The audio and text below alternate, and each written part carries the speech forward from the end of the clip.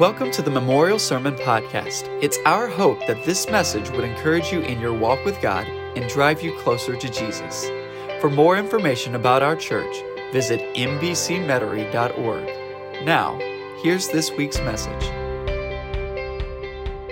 During this time, I want you to grab your Bible and turn with me to Luke chapter 21. If you don't have a Bible, I want to encourage you to grab one at some point. Maybe you have one on your device, your phone, or your tablet. We would love for you to join along with us as we study God's Word together and we dig in God's Word together.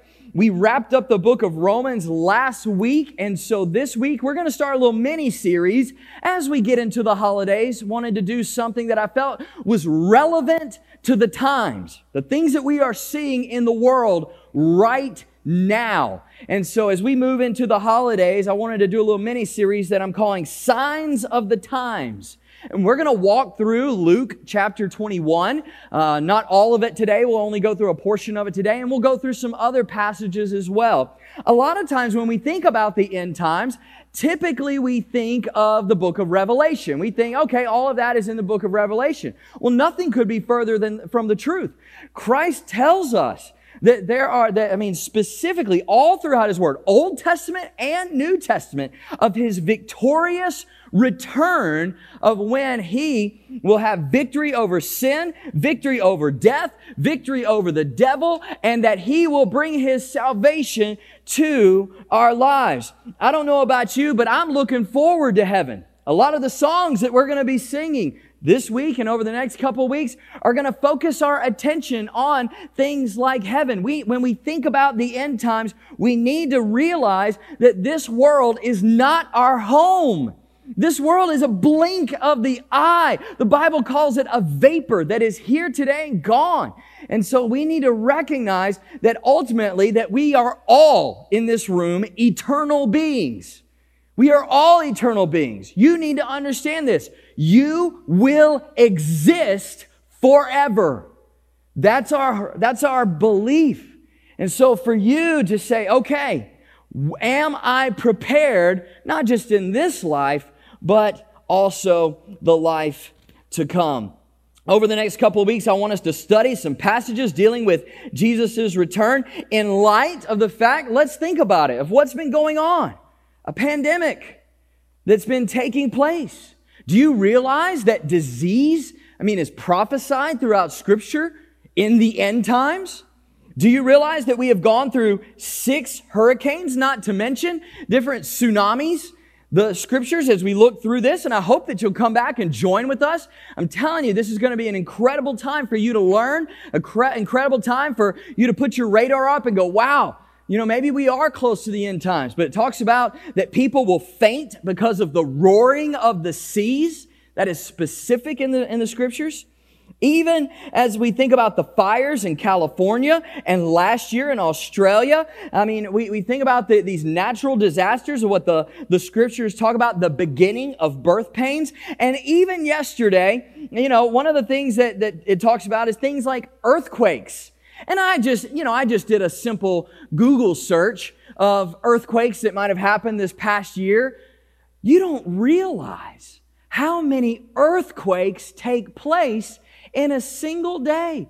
We are so sheltered. If you go, I'm serious as a heart attack. Go look at this and Google for yourself. You can do it right here if you want. Recent earthquakes. And there is a website that brings up, did you realize that there were 38 earthquakes yesterday in our world?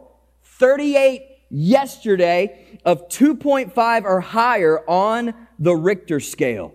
And Jesus said that all these things would happen before He came back, including wars and persecution. Some of y'all know the story. You've probably heard it from me a couple of times, but we've had a few people join us over the years, so I wanted to share this story with you. We're going to put this picture up here on the screen. Over a decade ago, a little over a decade ago, I was working in the French market. And in the French market, I was down there, and we were just doing sales and things like that. That's what God had me doing before I became a full-time pastor. And so one of the things that happened was, if you may remember this, you remember the guy named Harold Camping? At the time, he was 89 years old, and he was the activist who believed in Judgment Day, and that it would occur on May the 21st, 2011. Now, this is his group in New York, in Manhattan. They had all of their different signs, and they believed that on May the 21st, that Jesus would come back, and then that the end of the universe, they predicted, would be on October 21st, 2011. Well, this was 9 years ago, even this week. And so as we think about this, they had all these signs. They had 2,000 billboards to announce this particular event. And as many of y'all know, that no one knows the day or the time that Jesus is going to come back. However, being in sales, I thought that this would be a great opportunity to, try to boost sales that particular day. May the 21st just happened to be a Saturday. And so I was out at my table down there. And so I put out a sign that said, May 21st, Doomsday Sale. Everything must go. Everything. I was trying to get it all. Now, what was so funny about that is that a few people would come by and they just kind of giggled and snickered and did all, they just looked at it and kind of laughed. But as some of y'all know, if I've told you this story before, some of the people looked at that sign and you could see the fear in their eyes. It was not funny to them because they were not prepared for God to come back, for Jesus particularly to come back. And I think that it's important for us to look at this, not to look at it with fear or anything like that, but for us to realize that Jesus is going to come back. And so if you got your notes, I want you to pull those out. There's a couple of things that I want you to see just right here out of the gate before we really dive in just to the first 6 verses of Luke chapter 21. Here's what I want you to see.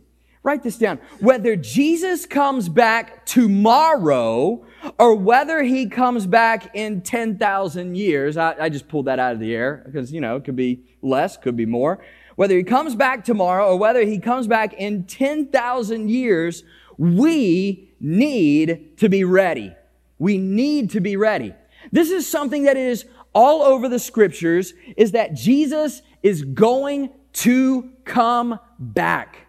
He is going to come back. Let me give you a great example. I'll prove it to you. Hebrews chapter 9, verse 28. I'll put it up here on the screen. I have an accountability partner, and one of the things that we do each week is we memorize a verse or verses together. And this verse was one of the ones that 2 weeks ago that we memorized together. And so this is what it says. It says, "So also Christ, having been offered once to bear the sins of many." Now, let me just stop right there. That's talking about his first coming, okay? That he bore the sins of many. There's some deep theology mixed in that you can't pay for your sins yourself. Jesus had to bear them for you. So he came in his first coming to bear the sins of many. Now, look at this. Don't miss it. Will appear a second time. I mean, that's pretty explicit. I mean, that's right off the page. Not to bear sin. So when he comes back his second time, he's not going to bear sin. He's not going to take it upon himself. Instead, here's what he's going to do. But to bring salvation to those who are waiting on him. There is absolutely no ambiguity there. He's coming back, and he is going to take those with him who know him as their Lord and Savior. So what does that mean for us? What does that mean? We'll write this down. That means that it's not our job to make predictions. It's not our job to make predictions. There have been several people through the years that have made predictions. Some have been folks that were pretty respectable, and then they would come out, well, Jesus is going to come back at the end of 1982, or Jesus is going to come back at this time. One of the things is, that we have around us is Jehovah's Witnesses. I'll make this point. Did you know that Jehovah's Witnesses, as much as they come and they knock on our doors and talk about things, and the thing is, did you realize that they had 5 predictions back in the late 1800s and early 1900s? 5 different predictions, specific dates, 5 different predictions that have been wrong. And over the years, they quit making predictions, I guess, because after the first 5, you realize you can't predict this. They keep getting it wrong. It's not our job to make predictions. But here is our job. Look at this. It's our job to make preparations. It is our job to make preparations. We need first and foremost to make sure that our heart is prepared to meet Jesus. Our heart is prepared to meet Jesus. Let me put this passage up here on the screen. Matthew chapter 24, verses 36, and then I'll kind of skip over to verse 42 and verse 43. But look at this. It says, talking about the second return of Jesus, it says, now concerning that day and hour, no one knows. Do you see it? Why would you make predictions when the Bible explicitly says no one knows? Neither the angels of heaven. So some person on the earth is going to know? Neither the angels in heaven nor the Son except the Father alone. Did you catch that? And so that no one knows the day or the hour, yet this is what it tells us in verse 42 and 43. Notice this. Therefore, be alert, since you don't know what day your Lord is coming. But know this, and he gives an example, a small parable, if you will.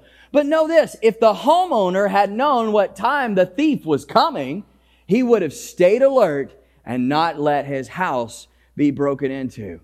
I don't know if you've ever had your house broken into. I had one time in college, and man, they took a few things, and there's nothing like thinking, if only I had been there at this time, and if only, I forgot to lock the door. I remember that day, I forgot to lock the door. I was in a hurry that particular day. It was raining. I thought, who's going to be out in the rain? Had someone come in to our house, take a few things. I thought, if only I had known.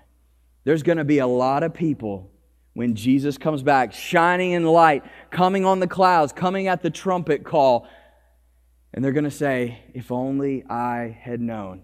And that's why we're here today, to tell you. Because I want you to know from the bottom of my heart, I want to be able to look at you in the eye on the day of judgment and be able to say, we told you. We talked about this. And it was important. So that's what we want to look at today. So as we dive into Luke chapter 21, today, what we're going to see is a little bit of transition. As you dig deeper into Luke chapter 21, Jesus is going to be more and more and more explicit about that particular day. He's going to talk about the things leading up into that day.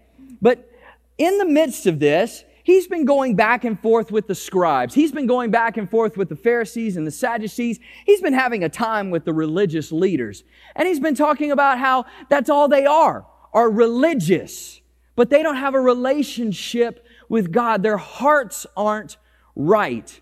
And something happens that I want us to look into today that gets us thinking about even one of the very first things that we need to prepare our hearts for as we look at to that time when Jesus is coming back. And so it's in that transition that something happens that is taking place right there in the Temple of Jerusalem.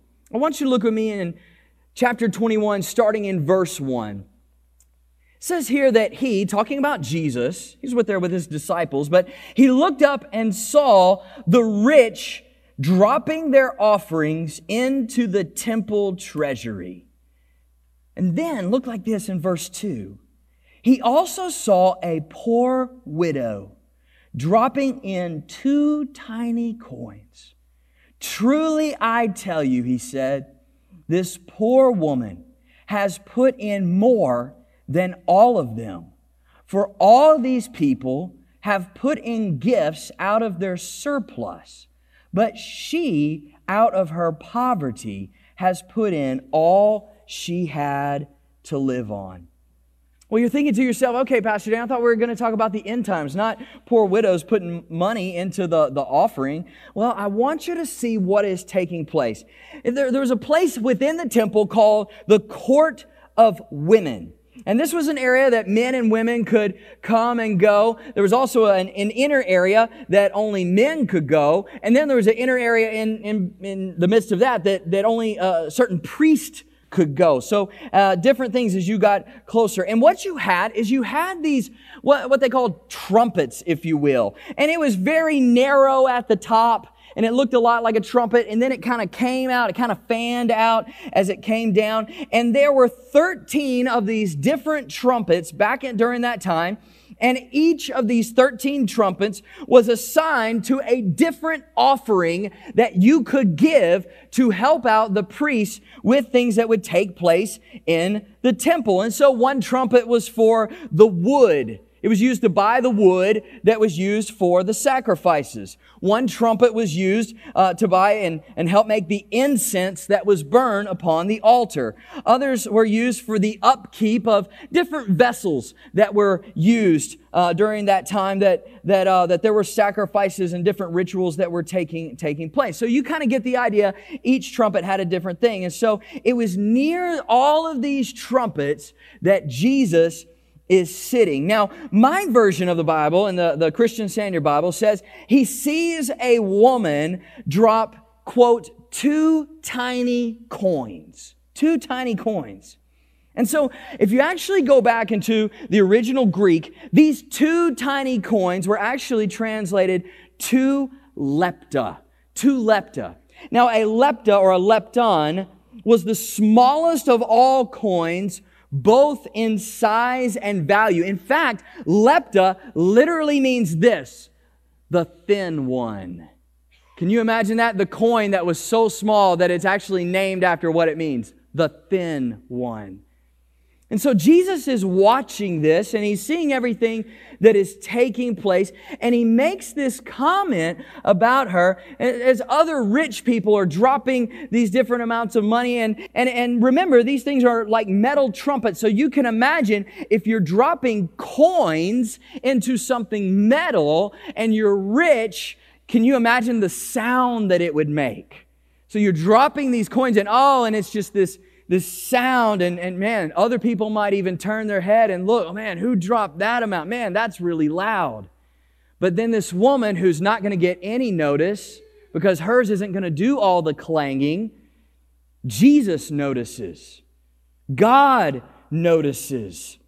And as this is taking place, he says about them, he says, for all these people have put in their gifts out of their surplus, but she out of her poverty has put in all she had to live on. Now, this is so important and this is so significant as we move into Jesus' discussion of the end times. And I'll tell you this, how can we take this looking towards the end times and apply it to our lives? And here's the deal. I want you to write this down. How do we apply this? We apply this by asking the question that are we not holding tightly to the things of this world? The preparation of our hearts begins as we look at our hearts, look at our lives, and we ask this question, what am I holding tightly onto that is in this world? This is a huge temptation that is in our lives. Stuff, money, possessions, maybe even to some extent, relationships. That we have to have this relationship. Well, let me tell you, is there any relationship in this world that is more important than your relationship with God? If there is, you might be holding too tightly to something in this world, even a relationship, if you put it before God. Before this had taken place, Jesus had a conversation with a rich young ruler. And this rich young ruler came to Jesus and he said, Master, good master, what do I have to do in order to enter heaven? And so Jesus, knowing all things, he's going to toy with this rich young ruler. And he says to him, how about you obey all the commandments? Obey all the commandments. And the rich young ruler's eyebrows went up and he thought to himself, oh, this is great. And so he looks right back at Jesus and he says to Jesus, he says, all of these I have kept from my youth. And then almost to make himself look good or make himself, to justify himself, He looks at Jesus and he says, "Is there anything that I lack?" Jesus looks right back at him, knowing what is about to happen. And he says, "Do you want to be perfect?" He says, "If you want to be perfect, go sell everything you have and give it to the poor." And the Bible tells us that that rich young ruler went away literally grieving because he owned so much. Now, does Jesus want us to sell everything in our possessions, every single thing in our possessions? I don't think that that's the point of the story. I don't think that that's the point of what Jesus was trying to get to. I think what Jesus was trying to do is to get to the heart of the issue that this rich young ruler was holding tightly more to the things of this world than looking towards the kingdom. And this shows us another thing that I just want you to hear loud and clear, that you can obey all the commandments that God has for you, but it doesn't matter if He still doesn't have your heart. Did you catch that? The rich young ruler had obeyed all the commandments. He was excited because he had obeyed all the commandments, but God still didn't have his heart. And if you want to be prepared for when Jesus comes back, you have to let go of things so tightly to the things of this world. And it really has nothing to do with money. It has everything to do with your heart. Jesus said Himself that wherever your treasure is, there your heart will be also. Matthew chapter 6. So wherever your treasure is, that's where your heart is going to be. Is your treasure here on the things of this world, which won't remain, or is your treasure with God in heaven? Let me give you one more example just to kind of drive this home for us. In Africa, there was some tribesmen who had all kind of issues with some of the monkeys in their area. Their monkeys had become a nuisance. They had begun to steal their food and take a lot of their things. And so they began to hunt these particular monkeys, and they had a tough time doing it until they were able to devise a trap.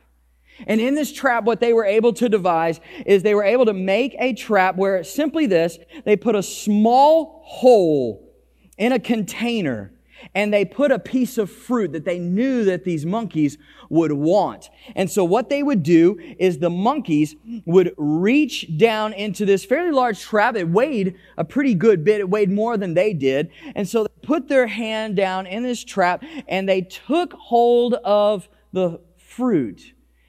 Now, the problem was that as long as they held on to it, they had a little fist. Now, if they had just taken their hand, they would have been able to slide it right out. But the fact of the matter was that they were able to trap these particular monkeys because they would go in, they would grab onto the fruit, and they would not let go even when they saw these huntsmen. They wouldn't let go. They would try to bring it with them. They would try to drag it with them. And the huntsmen were easily able to gather all these monkeys and be able to hunt them down and kill them because they simply wouldn't let go. And we think of that and we go, "You dumb monkey, just let it go and you'll be able to get away." But then we look at our own very lives and we go and we look at ourselves and we say, "But I can't let it go either." I want to encourage you, not holding tightly to the things of this world. The second thing that I want you to write down, that preparation begins by living a life of sacrifice and surrender. Here we have her, and she gives these 2 coins, and here it's out of her poverty. And Jesus, knowing that what is going on in her life, He says that she has put in all she had to live on. And so that we live this life of sacrifice and surrender, that this is investing in the kingdom of God. And here's what I want you to hear loud and clear. This isn't necessarily the tithing sermon that okay, invest in heaven, give of your tithes and give of your offerings. That's not the point that I'm trying to drive home. Although God calls us to be obedient and He calls us to give of our tithes and our offerings. But here's the deal. It comes down to saying, I want to live a life of sacrifice. So what does that look like for you? Perhaps it looks simply like this. Buying someone who may be going through a trial, or maybe they're going through life and you just know that you need to reach out to them. Maybe it's something as simple as this: buying them a cup of coffee so that you can talk to them about what's going on in their life.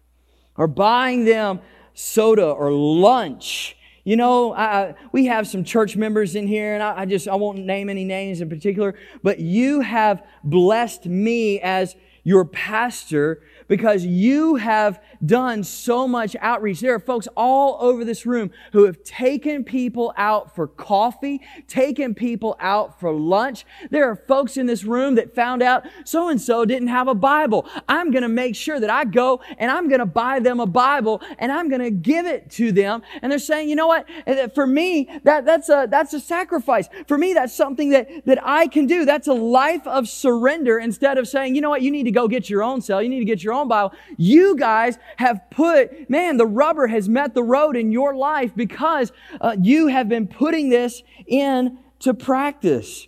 It's amazing. I want you to know that we had a donor give to the toys that the kids are trying to earn on Wednesday night.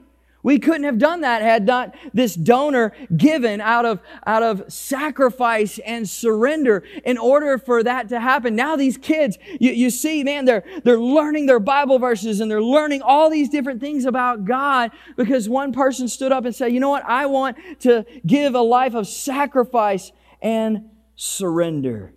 And it's never about the things necessarily that we give. I want you to hear that. It's about the opportunity. When you take someone out for coffee, when you take someone out for lunch, when you do something like that, you earn the right to speak into their life. And that gives us the opportunity, to live a life of sacrifice and surrender, of trusting that God is going to take care of every need that you have. I want to encourage you to live a life of sacrifice and surrender in a way of being prepared for Jesus' second coming. And then I want to go over just these two next verses right here before we close. Look with me in verse 5. As some were talking about the temple, you got to remember they're in the midst of the temple.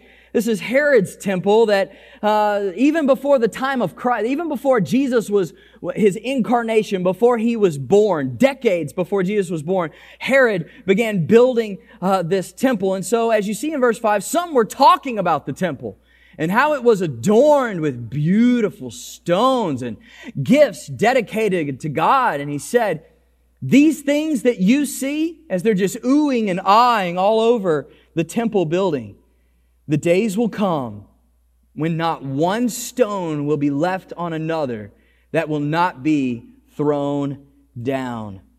And so here's what I want you to write down. And this kind of goes along with how I've entitled my sermon about the things of this world and being drawn to the things of this world. That we prepare our lives, next thing is, by not being wowed by the glitz and glamour. They were looking around all these precious stones. Some of these precious stones had been given by rich families.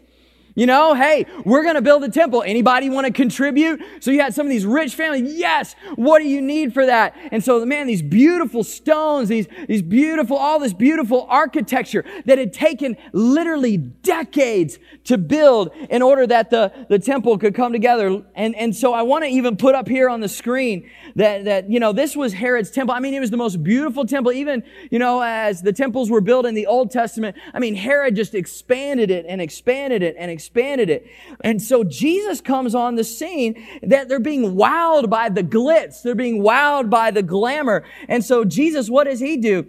He tells them, he says, the days will come when all these beautiful stones that you guys are talking about will be left, that not one will be left on another, that they will all be thrown down. And little do they know that in about 36 years from the point that this conversation takes place, some of y'all know this, we've talked about this in the past, that the Romans are going to put down a Jewish revolt. And Emperor Vespasian is going to commission his general Titus to put down this Jewish war. Well, what's the central part of the Jewish faith? Jerusalem and the temple. And they go in 70 AD, and just as Jesus predicted, they burn the temple, and all these magnificent stones aren't upon one on another. The only thing that we have left nowadays is the Wailing Wall, which is the west wall of the temple.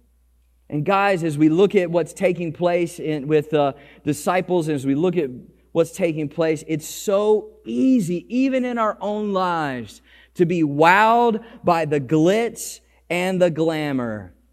That new car, man, looks so good. For some of us who are moving on in our careers, that big house, the new clothes, technology. There's a reason why every time that Apple comes out with a new phone, that there are lines and lines and lines for people, because they're looking at the glitz and the glamour. And I'm not saying that any of those things are bad in and of themselves. New cars, houses, technology, any of that. It's not bad in yourself. It's whether or not that you give your heart over to it. That is when there is a problem. When you're reading through your Amazon wish list more than you're reading through your Bible, there's a problem. When you are wowed by the glitz and the glamour. And this is what pushes so much of our economy, where our economy has this underlying message: don't be thankful for what you have, be envious of what you don't have. The glitz and the glamour. I want to give you an example of just how this came together. William Randolph Hearst, he was a great publisher. Many of y'all have heard and know about from the past. And he read about a particular painting, and he became so enamored with this painting. And he said to himself, I've got to have this painting. And so desperately desiring to own this painting that he had heard about, he sent his people and his employees all over to try to locate this particular painting. And they couldn't find it anywhere. Couldn't find this painting, but he wanted it. 365 days, a year later, out of the blue, one of his employees came to him and told him that the painting had at last been found. And so William Randolph Hearst was excited about this particular discovery, and he asked, where has it been all this time? And the employee looked back with him with a smirk on his face, and he said, it was in your basement. You have owned it the whole time. Mr. Hearst, who had never read the ledger that recorded everything he owned, he didn't understand the wealth that he already possessed. And here's why I bring that up. It's because so often as we look to the end times and as we look to Jesus' return, we are almost like tunnel vision, where we see the glitz and glamour, but we don't realize the wealth that we already have in having a relationship with Jesus Christ.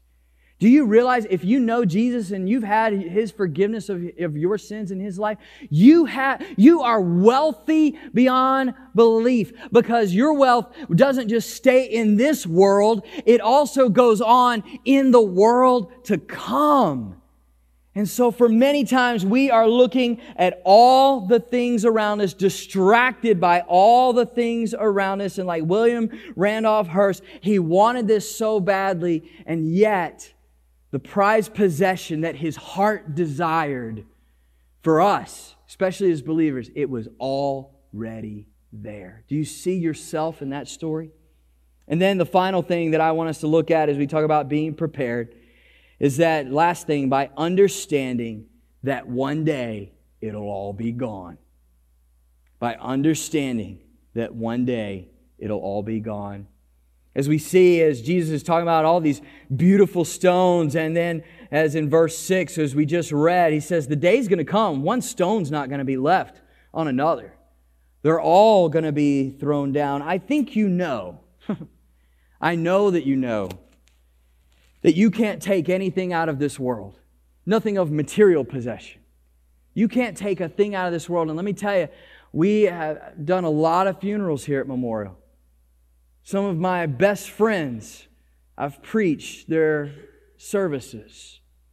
And not one time have they taken anything with them. They don't even leave it in their casket. Every single thing that you own materially stays here on this earth.